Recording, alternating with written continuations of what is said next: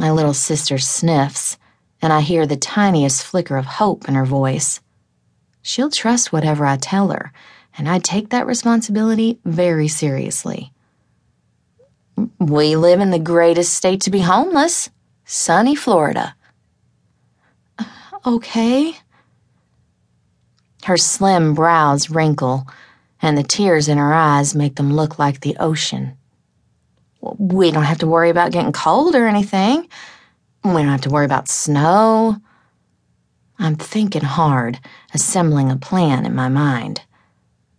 During the day, we fly under the radar. Keep your head down. Don't attract attention. I'll see what I can find us to eat. At night, we can sleep on the beach. Or here, or hell, maybe one of these rich assholes forgets to lock his boathouse. Have you seen how nice some of these boathouses are? They're like regular houses. Her eyes go round with surprise. Why are they like that? Hell, I don't know. Rich people are crazy.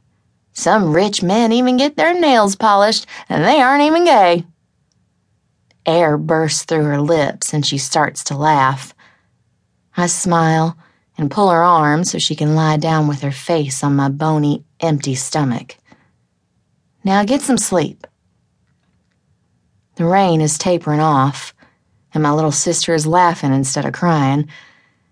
I don't have any idea if anything I just said is possible, but I'm going to find out. I'll be damned if I let another foster asshole touch her. It's what Mom would expect me to do. I'm the biggest. I have to take care of us, and I intend to do it.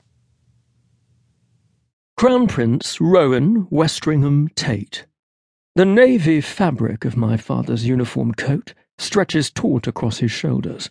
It's the tangible warning sign his anger is rising, and the person addressing him would do well to shut up. Monegasco has been an independent nation for 800 years. His voice is a rolling growl, pricking the tension in my chest. The last time my father started in on our nation's history, the offending party was thrown out of the meeting room by the neck. He's getting too old for such violent outbursts. I worry about his heart, and my future. My freedom, more specifically.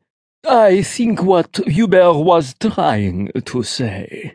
The Grand Duke, my mother's brother Reginald Winchester, tries to intervene. I know what Hubert is trying to say. My father, a.k.a. the King, cuts him off. He thinks we should cede our Southwest Territory to Totterington, even though their raiders and bandits have pillaged our farms along the border for generations. Leaning back in my heavy oak chair, I steeple my fingers before my lips and don't say what I want. As Crown Prince, I've attended these meetings for 3 years, since I turned 19. I've learned when to speak and when to discuss things in private with my father. I could say I agree with Reggie. We should consider a trade agreement with our neighbouring nation-state. But I'm more concerned about the King's health. I've never seen him so worked up before.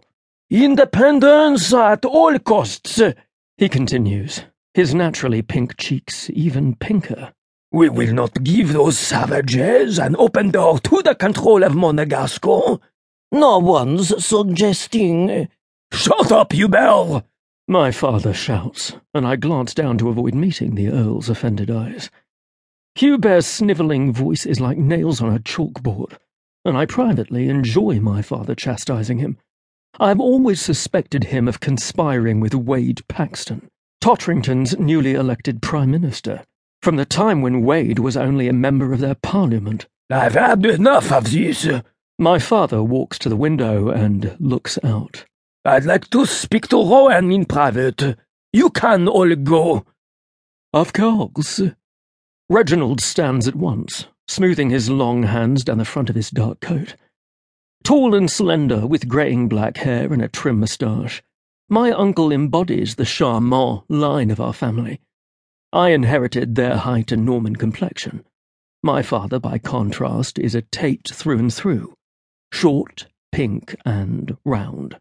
As soon as the room is cleared, he stalks back to the table, still brooding like a thunderstorm.